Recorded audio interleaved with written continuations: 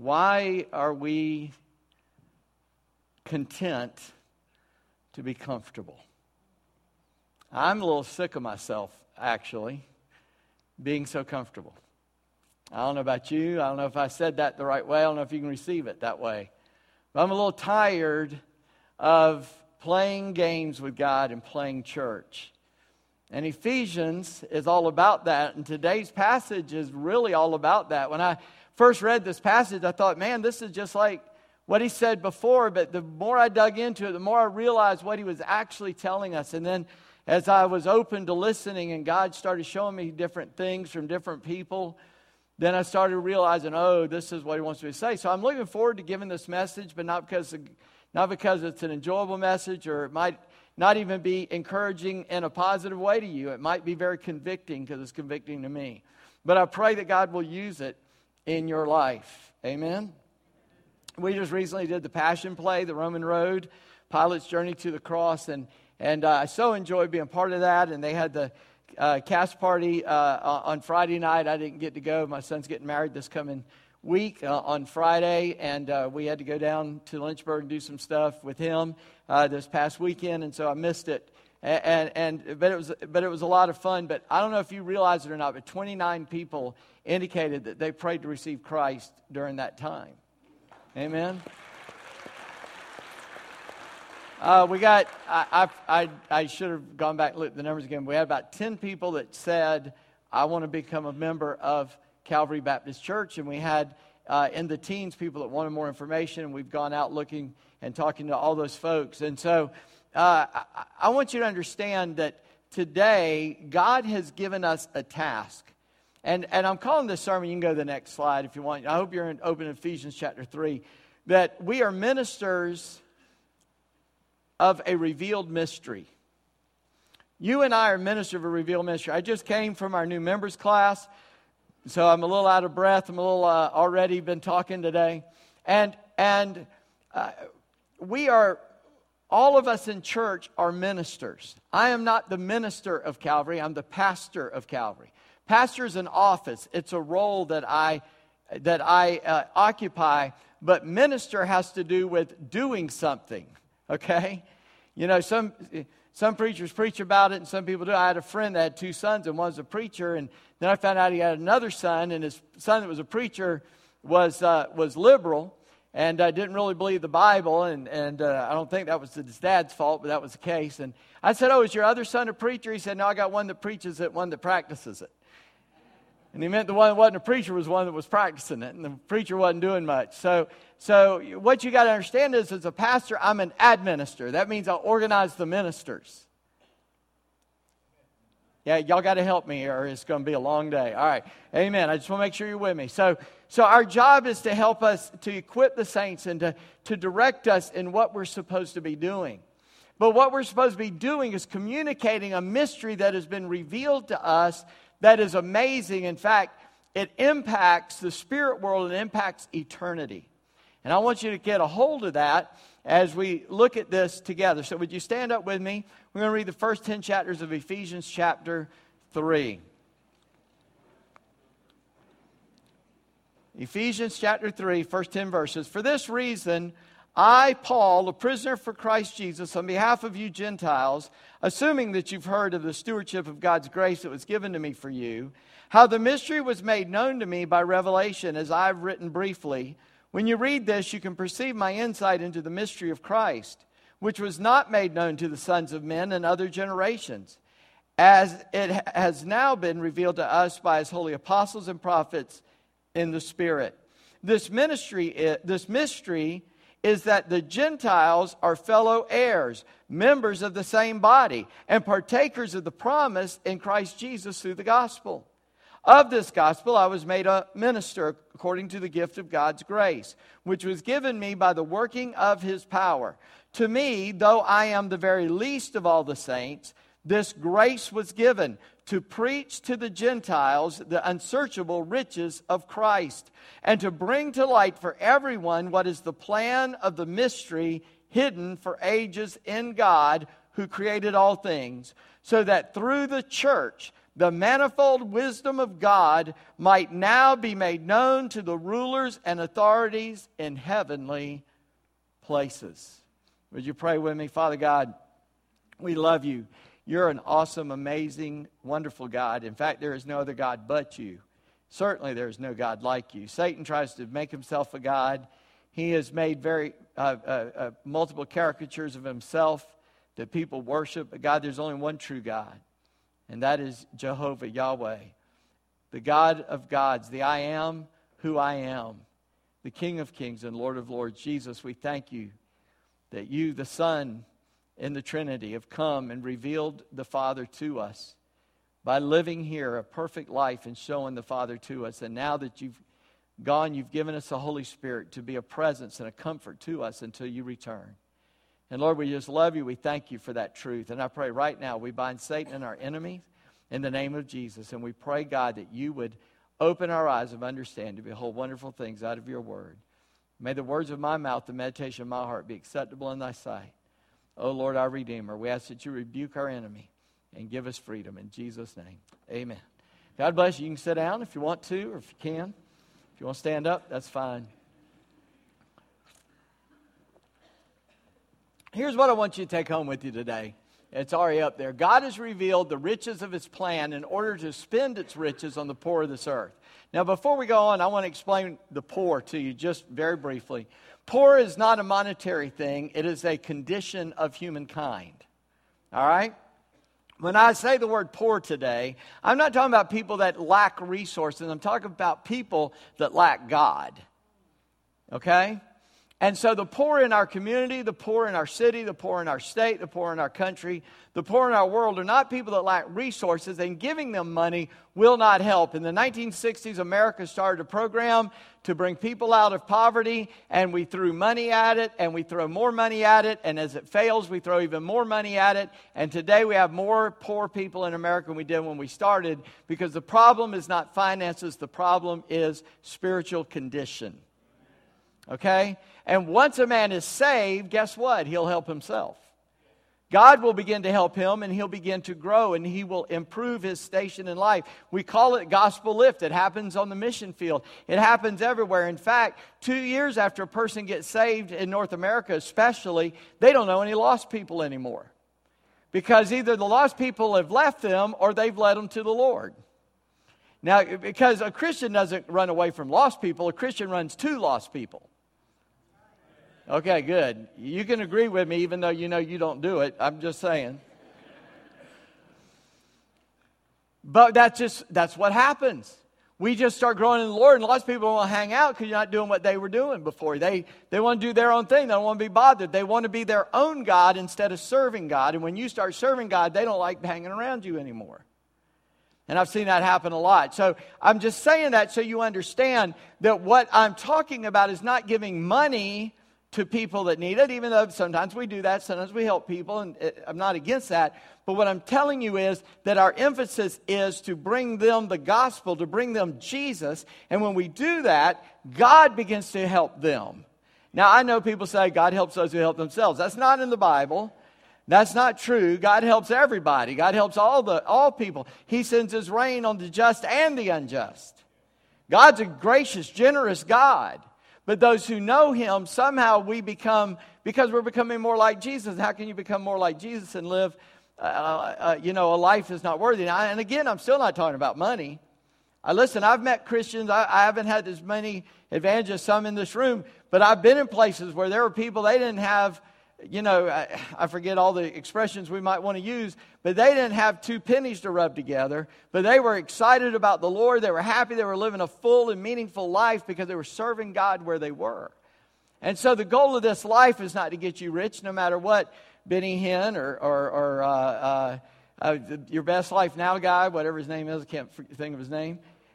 Thank you, Joel Osteen. No matter what those guys say, God didn't come to die to make you rich and wealthy and happy. He came to make you holy. And if you'll be holy, you'll be happy. If you'll do your duty, joy comes.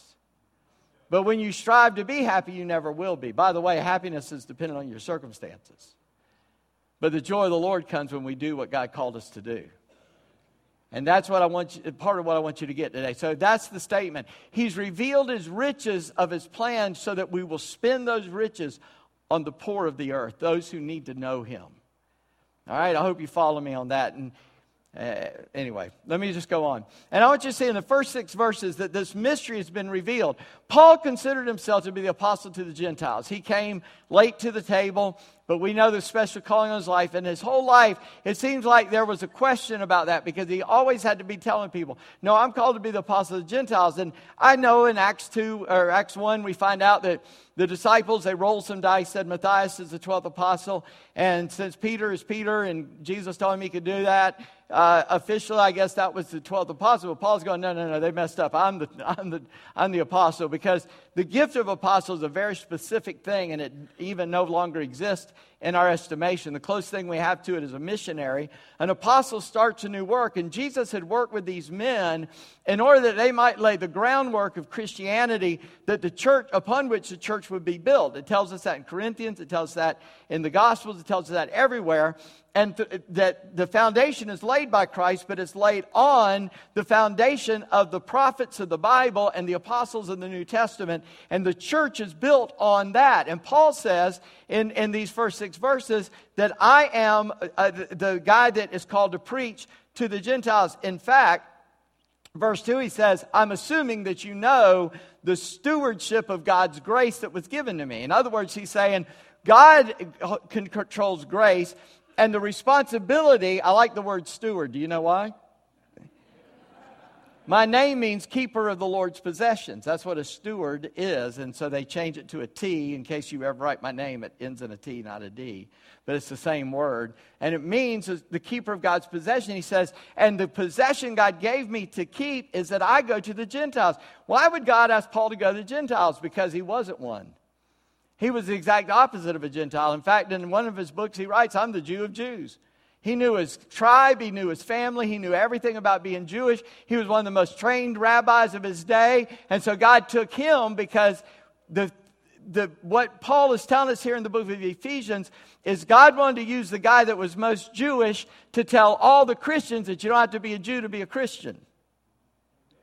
In fact, the oldest book in the New Testament, time-wise written, is the book of Galatians, that lets us know that you don't have to be a Jew to be a Christian. You can be a Christian and jump Judaism altogether. But there's some important points to that, and that's the point Paul's making today. And so he says that I have this stewardship. And the mystery, he says, has been made known to me by revelation. God called him to be apostle that he could reveal the will of God to people, and he could help lay this foundational groundwork. But the mystery, if you look at verse 5, is wrapped up in Christ. In verse 4, Paul says, when you read this, you can perceive my insight into the mystery of Christ, which was made known to the sons of men, and was not made known, to the sons of men in other generations, as it has now been revealed. Did the Old Testament prophets see the church? Yeah, they understood it. It's written in the Old Testament. God told Abraham when he called him, I will make of you many nations. All the nations of the earth will be blessed in you, right? Right? Okay, so through Abraham, the Jewish people were supposed to bring the knowledge of God to the world, but they failed in that. They did not do that. It was not that he was calling the Jews and you had to be a Jew to know God. It was the Jewish people who were supposed to reveal God to the world. And in Abraham and his seed, all the nations of the earth were to be blessed. All the families were to be brought in. So these other generations, the Old Testament and those people, they saw it, but they didn't live it out. And it was not known. And that word is a word that means they were not made to understand. They didn't understand the church, even though they wrote about it because they were writing the revelation of God. But the mystery is revealed by the Holy Spirit to the apostles and prophets. Notice there in verse 6, this mystery is the Gentiles are fellow heirs. In verse 5 he says, it's now been revealed by the Holy Spirit to his holy apostles and prophets by the Spirit. The Spirit revealed to the apostles that, oh, wait a minute, this isn't just for Jews. Now, listen, what I'm saying may not be making sense to you. Let me make another statement to help it make more sense. The early church, Acts 2, in the first couple of years, they thought it was only for Jews. If you're a Gentile, they didn't think you could come in. It is Acts 8, when the first almost not a Jew guy gets saved. They were Samaritans. They were half Jews. And Acts 10, chapter 10, is when Cornelius, an Italian guy, hey, I wanted Jesus. And he got saved. Now, if you're Italian, I hope I didn't offend you. I don't know. It just hit me. I had to do it. I'm sorry.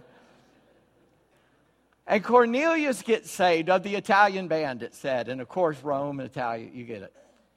That would took till Acts 10. But here's something interesting. In Matthew 16, Jesus said to Peter, "You're Peter, upon this rock I'll build my church, and you will be given the keys to the kingdom." At Acts 2, Peter preached, and the Holy Spirit fell on the Jews. In Acts 8, Peter runs into these Samaritans and tells them about Christ, and the Holy Spirit comes to them. And in Acts 10, God says to Cornelius, "Send for Peter." Peter's at home taking a nap on the roof, and that's when he saw the vision of the pigs and the shrimp and the crabs and all the stuff we love to eat. And God said, "Rise, kill and eat." Peter said, No, I'm a Jew. I don't eat that stuff. He said, "What I made clean, don't you call it unclean." That's why I had bacon this morning.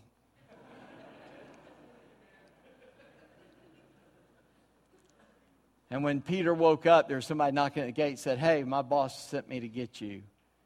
And he goes and he talks to a Gentile whom no Jew would have talked to. And he says, "God has just shown me that this isn't just for Jews." And Cornelius gets saved, and the Holy Spirit falls on the Gentiles. Peter unlocked the keys of the kingdom to all races in the book of Acts. Just want to make sure you saw that. That's what Jesus was talking about when he told him that. And so this mystery is revealed to the apostle and prophets by the Holy Spirit. In verse 6, here is the big reveal. Here is the main point. Look at verse 6. This mystery is that Gentiles are fellow heirs, members of the same body, partakers of the promise in Christ Jesus through the gospel. And you may have heard preaching said, the Jews are Jews, and the church is the church, and then never the twain shall meet. But that is not New Testament. The New Testament said, in the church, he is making of all nations one body. Now, Jewish people can be saved, but they can join the church. It's not that we get saved and join the Jews. See, that's how they were confused. They were confused back in the book of Acts. And Paul is the guy, the Jew of Jews, got up and said, "No, you got that wrong." And even Peter kind of staggered at it. And Paul says, "I had to point my finger at Peter." He said, "Come on, Peter, you know better than this." And Peter said, he's right, and he repented of it. And so the church made a declaration that a man does not have to become a Jew and observe Judaism to become a Christian to be saved. Because the Holy Spirit was given even to the Gentiles. And how can you argue with that? Was their argument. God chose them. And so the Gentiles are fellow heirs. They're in the same body. They're partakers of the promise. Which promise? All of them. And I'm not going to ask you to turn. I'm going to show you something later. But turn back to the book of Galatians, chapter 3, verses 15 to 18. This is the covenant of Abraham. And in case you don't understand it, Jesus is the fulfillment of the covenant of Abraham. That a man shall live by faith, and by faith in Christ we are saved. And in chapter 3 of Galatians, as Paul is explaining this in detail, go on this afternoon and read the book of Galatians. You'll get all the detail of this idea. In verse 15, to give a human example, brothers, even in a man-made covenant, no one annuls it or is able to it or adds to it once it has been ratified. In other words, once you make a covenant, that's it. A covenant is not a contract. There is no escape clause. Now, the promises were made to Abraham and to his offspring. It does not say to offsprings, referring to many, but referring to one, and to your offspring, who is Christ. And he says, this is what I mean. 430 years after Abraham, God gave them the law. And that law does not annul a covenant previously ratified by God to make the promise void. For if the inheritance comes by the law, it no longer becomes by promise, but God gave it to Abraham by a promise. God made a covenant with Abraham, And the offspring of Abraham that he's referring to is Jesus. And in Jesus, all the nations of the world can become the family of God. Are you with me? It's not for Jewish people. It's not for white people. It's not for black people. It's not for brown people. It's not for red people. It's not for yellow people. It's for all people. Forgive me for saying so. All lives matter. You with me? You may not like it, but that's what it says. The mystery has been revealed that all people are one body in Christ. And in fact, I mentioned all that to show you something at the end. Hang on there. Secondly, I want you to see that the mystery was made into a ministry. Look at verse 7, back in Ephesians 3. In verse 7, of this gospel I was made a minister. Oh, there it is.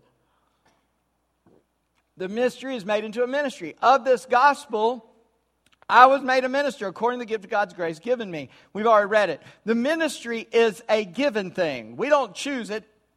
It's given by God. It's what we're supposed to do. He gave it to us. We don't go, what should we do with this? Hey, I know, let's tell everybody. No, God told us to tell everybody, right? Right? Matthew 28, Acts 1, over and over and over and over in the Bible. Paul considers himself, and I thought that was interesting. He says that God gave me this, though I am the very least of all the saints, in verse 8. You see, when you become a minister for God, you start realizing that I'm not important, Jesus is. And Paul, who was probably, we call him the greatest Christian who ever lived, thought of himself as the least Christian who ever lived. That's not a false humility. He just knew where he came from, and he knew any good thing in him was a work of God in his life. And God can work well in your life, but don't go out and start thinking, oh, I'm important, or I'm great, or I did all this. No, God did something in you. And that's what Paul is letting us know here. And so his ministry is what God gave him to do, and it is working by God's power. He says, back up in verse 7, according to God's grace. Grace is another word for power, which was given me by the working of his power. There he says it even more plainly. It is the working of God's grace, God's power in his life to do what? Verse 8 points it out. Here's the big deal in this section. To me, though I'm the very least of the saints, this grace was given. Why? To preach to the Gentiles the unsearchable riches of Christ. Now, in Paul's world, you only saw two, quote-unquote, races, Jew and everybody else. And Paul says, God has given me the job to preach to everybody else. Peter's got the Jewish thing going, but God sent me to talk to everybody else. And he's the most qualified because he is the most opposite of what God called him to do. Sometimes you think you got to be just like everybody to tell them about Jesus. No. If you're saved, that's the qualification. If God puts somebody in front of you, you're supposed to tell them about Jesus. His job, Paul's job, was to preach the gospel to the Gentiles, the unsearchable riches of Christ. Remember my statement? The mystery is revealed, his plan is revealed so that we spend God's riches on the poor of the world that need to hear it. You with me? And verse 8, that's where I'm getting that from. God came to earth. Jesus came to earth. And the Holy Spirit now indwells man. Salvation is a gift. You don't earn it. You don't work for it. There's nothing you can do to gain it. That is a gift from God. And the seal of that gift, and it'll be in this passage, we'll come back to it, is the presence of the Holy Spirit. Now listen, I'm preaching a bunch of Americans, and I'm an American. Born and will die that. However, in America, we are very individualistic. Now, we're starting to lose that a little bit, but the older generation, they understand what I'm talking about. We just all think, all the men in here that are older, we think of ourselves as John Wayne. You know, we're Clint Eastwood. Well, I'll tell you, Pilgrim. Right? That's what we think. Go ahead, make my day.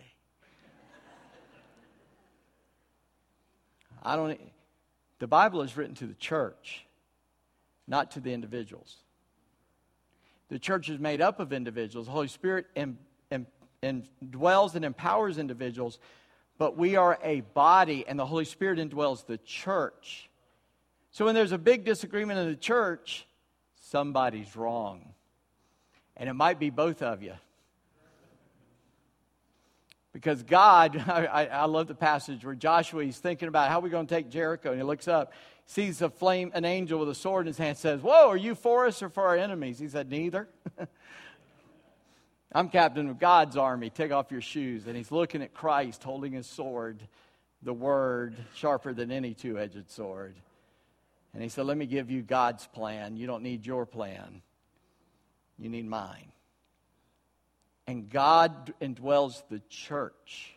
So as I read this, I want you to take it personally, but I want you to understand it in light of the church, that salvation is a gift to us. For what purpose? In verse 8, he said that I can preach the riches of Christ to the Gentiles and to bring to light for everyone what is the plan of the mystery hidden for ages in God who created all things. What are those riches of Christ? The Bible says he emptied himself of his riches to become one of us, to live in a human body on earth for 33 years and died having won the battle against sin, never sinning, having been tempted in all points like we are in his wilderness temptation. He was tempted every way Adam was, but he passed that test and he took that perfect body to a cross, and there he died in our place so that God comes and lives in you. Now, I don't know anything richer than that. That's the riches of Christ. And I'm going to make even more about that in just a minute. And so, he brings to bring the light of the plan of God to the world. That is the point of the mystery being made into a ministry. But I also want you to see that the mystery is administered through the church. Look at verse 10. So that through the church, the manifold wisdom of God may now be made known to the rulers and authorities in heavenly places. Wait a minute, I thought it was supposed to be made known to the lost people. It is. Let me go through that real quickly. My version says manifold. I don't know what yours says. A manifold's not a part on a car, even though I'm sure the word relates, and I don't know enough about automotive stuff so somebody can tell me about it later. Manifold means multi, and in this particular use of the word, multicolored wisdom of God. See, God don't have white children or black children or red children or yellow children or brown children. He just got children. And we're of every color, every stripe, every nationality. We're just children of God. And God in the church is taking Jews and Gentiles and every variety of those and making them one body. Wow. That's amazing. That's unbelievable. Because we got cultural differences. We got quote-unquote racial differences. No, we don't. You're either saved or you're lost.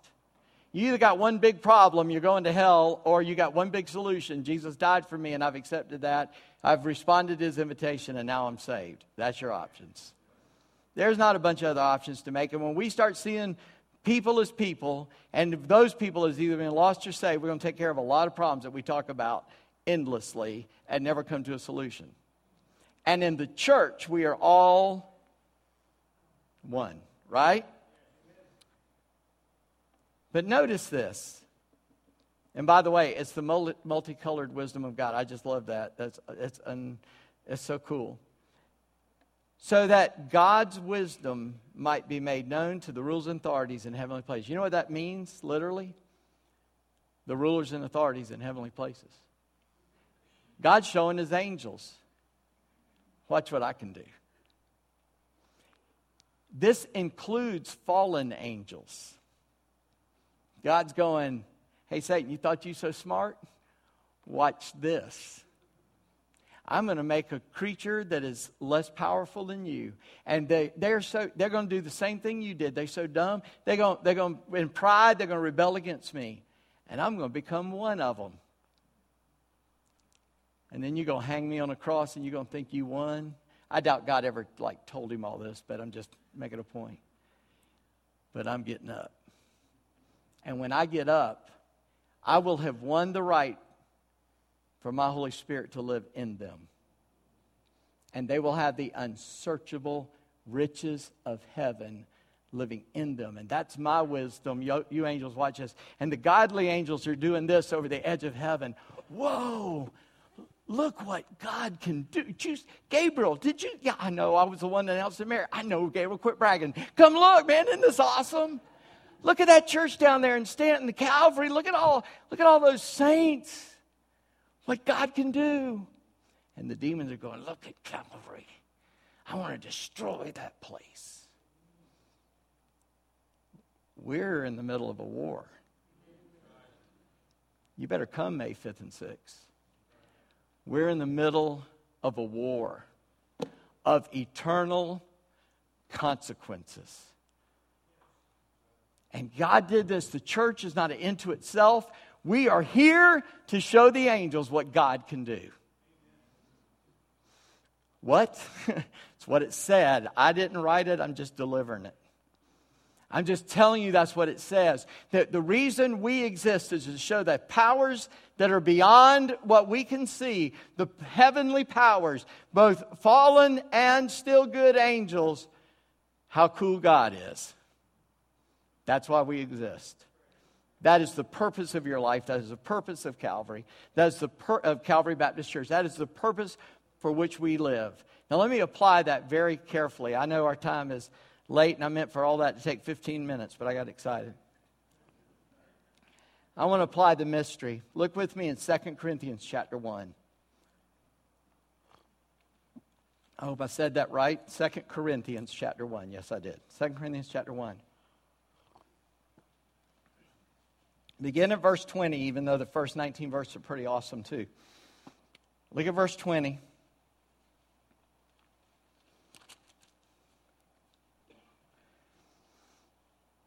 He's talking about Christ in verse 4. For the Son of God, Christ, Jesus Christ, whom we proclaim to you, Silvanus and Timothy and I, was not yes and no, but in him it is always yes. Verse 20. For all the promises of God find their yes in him. First of all, what does all mean? All means all. That's all means. The Greek word for all means all. There's no other definition. What are the promises of God? Like the Old Testament? All. Who is him in that verse? Jesus. And Jesus, he brought about from Genesis to Revelation all the promises of God as a yes to the church. They're all ours. They belong to us now. So when he said, I'll be their God and they shall be my people. When he says, I will never leave them or forsake them. When he says that I will protect you and I will be with you even in the darkest days, in the valley of the shadow of death, and the toughest times. And even when you're being killed by those who hate me, I will be with you and I will be your God. And I will take care of you and I will comfort you and I will be your shepherd.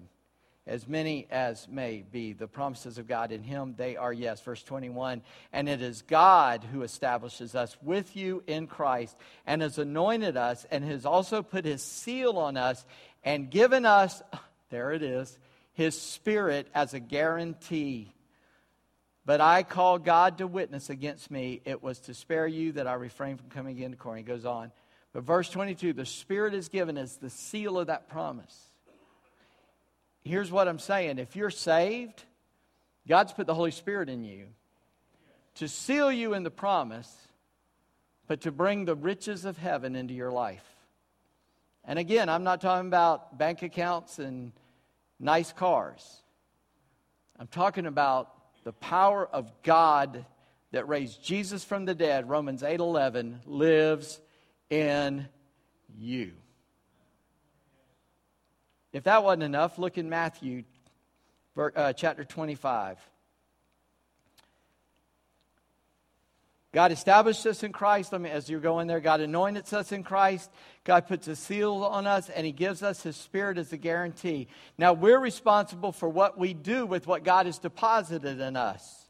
Would you agree with that? Oh, you might ought to have held off on that, even though you're right.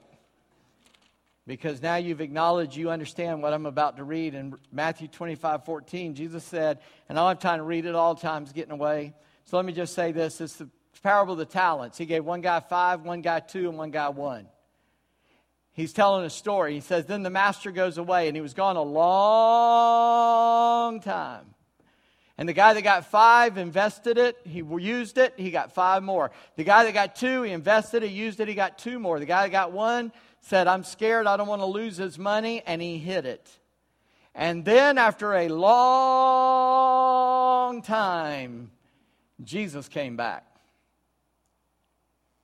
And he said, what'd you do with what I gave you?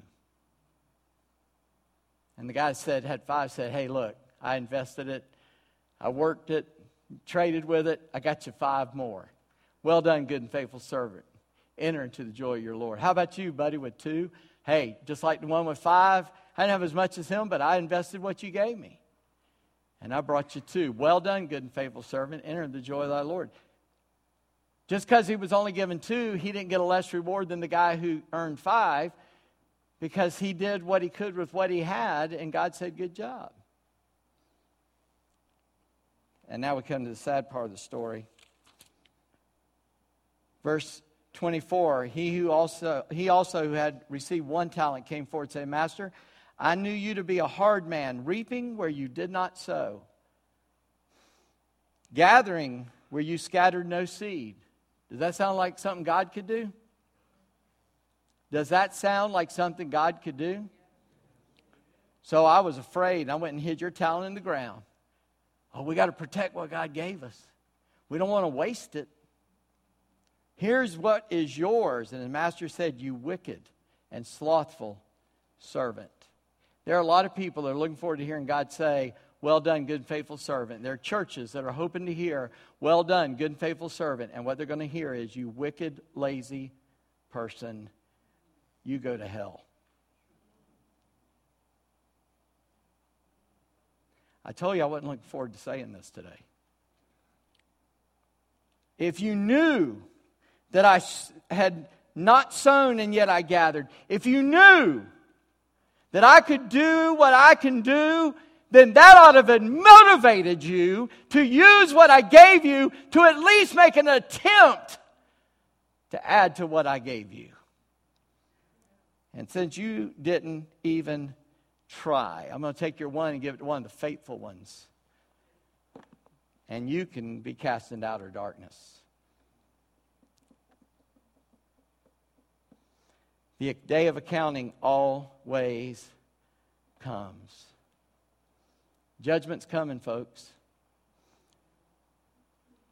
I just yesterday watched a film clip of Francis Chan speaking. He's a famous author, if you don't know who he is, and a preacher. And he said, if you don't think judgment's in the Bible, he said, read page 2. They're thrown out of the garden. Read the next few pages. God kills everybody in the earth.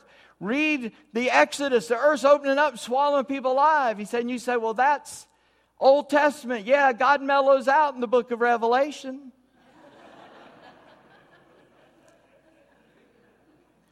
There's a day coming, ladies and gentlemen, where we will stand before God and He'll say, I gave you the Holy Spirit. I came and lived with you. What'd you do with that? Well, I try to protect it. The mystery is we all receive the Holy Spirit. The Holy Spirit doesn't need our protection.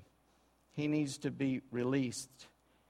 The church is filled with the Holy Spirit. What do we do with that powerful enabling? The Holy Spirit will only come where there's room made for Him. And as long as we got our own programs and our own ideas and our own agendas and our own desires and our own wants and our own needs, you go, okay. If you just skim off the top, I'll fill you back up, but that's all you get. But if you'll empty yourself, I'll fill your whole cup with me. I'm tired of playing church. I'm tired of giving God the leftovers. How about you? Usually I give you a couple of things you could do. I'm going to give you some questions to ask yourself, and I'll let you do them. Where's your talent? Did God give you 5 or 2 or 1 or 10? Let me just tell you, if you're saved, He didn't give you none. He gave you something. Secondly, how are you investing in your talent? Are you investing it in a place that will produce fruit for the kingdom? And thirdly, what promises are you going to claim this week? Psalm 2 is a good one. He promised Jesus that He would give the nations to Him. Are you claiming the promise that God will use you to see people in Turkey or Russia or Israel or a nation in Africa or a nation in the Far East or a nation in South America or maybe your neighbor come to Christ? It is a promise in the Bible. Why don't we claim it? Why don't we live on it? Why don't we say, God, you could use Calvary to take the gospel to the ends of the earth. We are willing.